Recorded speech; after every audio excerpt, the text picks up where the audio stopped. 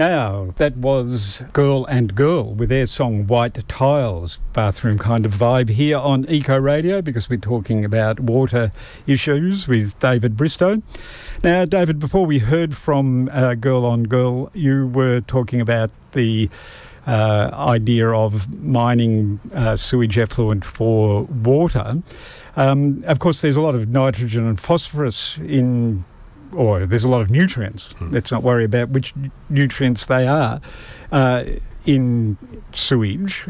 Currently, we, release that into waterways or into the sea, where it can cause problems, algal blooms and all sorts of other things. Is it worth recycling that and mining the sewer for nutrients? Yes, it is. Just the total quantities of nitrogen and phosphorus that are available if you can collect and concentrate it.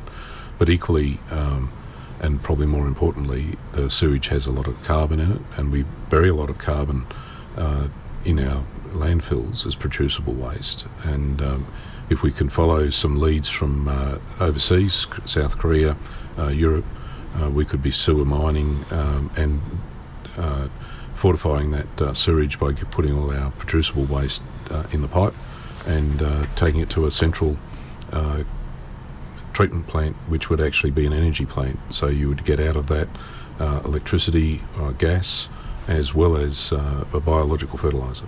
Okay, let's talk about that a bit, because I'm sure that many of you, dear listener, are not really au fait with the process that we use to break sewage down or make it safe or whatever.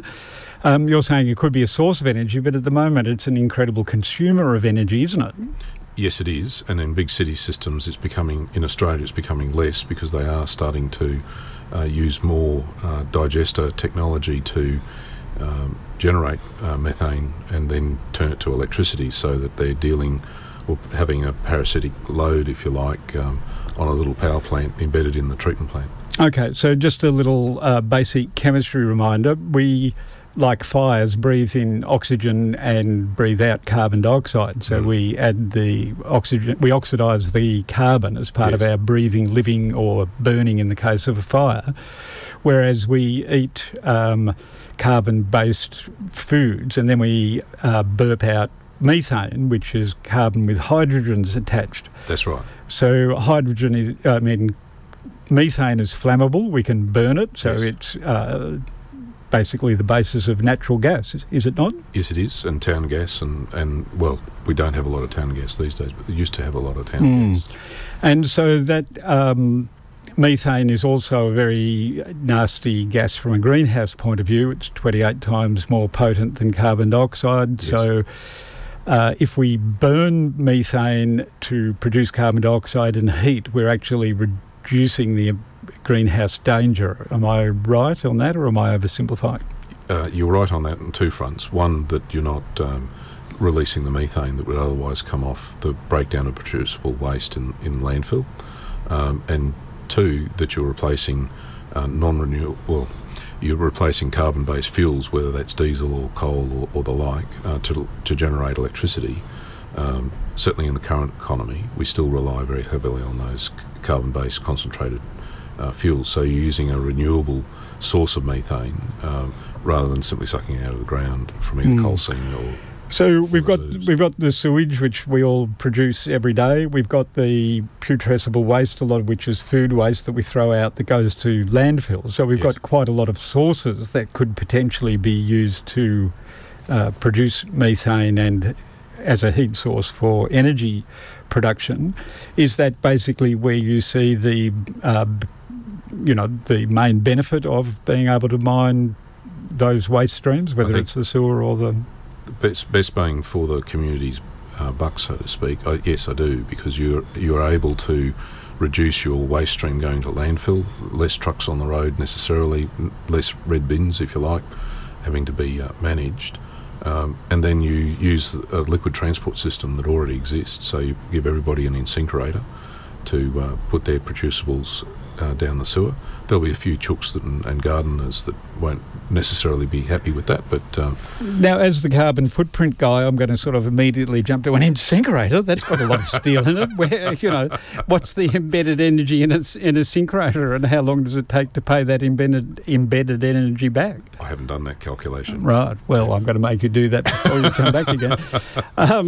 Okay, so putting aside the embedded energy in the incinerator, what you're saying is that we have an existing infrastructure, which is a pipe that collects things from every house, and so we could use that as the source of the transport of that waste, as to transport that waste, and then be able to reuse that waste to generate energy and bio nutrients.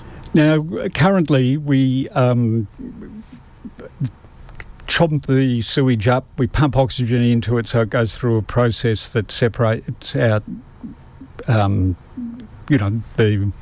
raw nutrients and turns it into things that we can put into the water stream. Is that, what happens to the nutrients in this existing standard sewage system? So currently the City of Brisbane uses an activated sludge-based process where we use bacteria in a liquid soup, which we call mixed liquor, and we pump and we feed raw sewage to it, or settled sewage to it. So we take out the big lumpy bits, and we then provide that as a liquid food source to those bacteria. That grows more bacteria, and we provide a lot of oxygen to.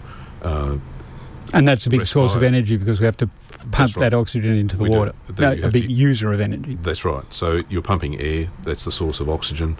You make more bacteria, but the bacteria get rid of a lot of the nitrogen simply to atmosphere. So we what's called nitrify and then denitrify the liquid. So when they get rid of it to the atmosphere, are they emitting nitrous oxides, or are they emitting nitrogen? Nitrogen gas, so N2. There's a residual that goes out in the effluent, and most nutrient removal plants will get down to about something better than 10 milligrams per litre. So from a nutrient balance point of view, we're pumping energy into it to lose the nutrient? Yes. It's only the phosphorus that we capture in a sludge. So the biological phosphorus removal component of a city sewage system will absorb phosphorus into the sludge, and it will become part of the biological sludge. It has to be managed carefully, because under conditions of anaerobicity, you can have the bacteria actually spew out tons and tons of phosphorus and give it back into the liquid form. And you prefer to keep it fixed in the sludge so that you can then potentially use that. That sludge still has a high nitrogen content, because the bacteria use that nitrogen and phosphorus, or consume it, ratio of 5 to 1. So for every 100 kilos of carbon, they'll consume also and put into their bodies, or their cells, I should say, 5 kilos of nitrogen and 1 of phosphorus. So we're not capturing that for use, are we? It's not a useful product. We are using it more these days as a biological soil conditioner, a weak fertiliser, and it goes onto the land for regrowth, rehab, and that type of arrangement. One of the challenges that route does have is that it comes with a whole bunch of other contaminants, heavy metals, PFAS and the like, which then can leach out if they're not properly fixed in the soil.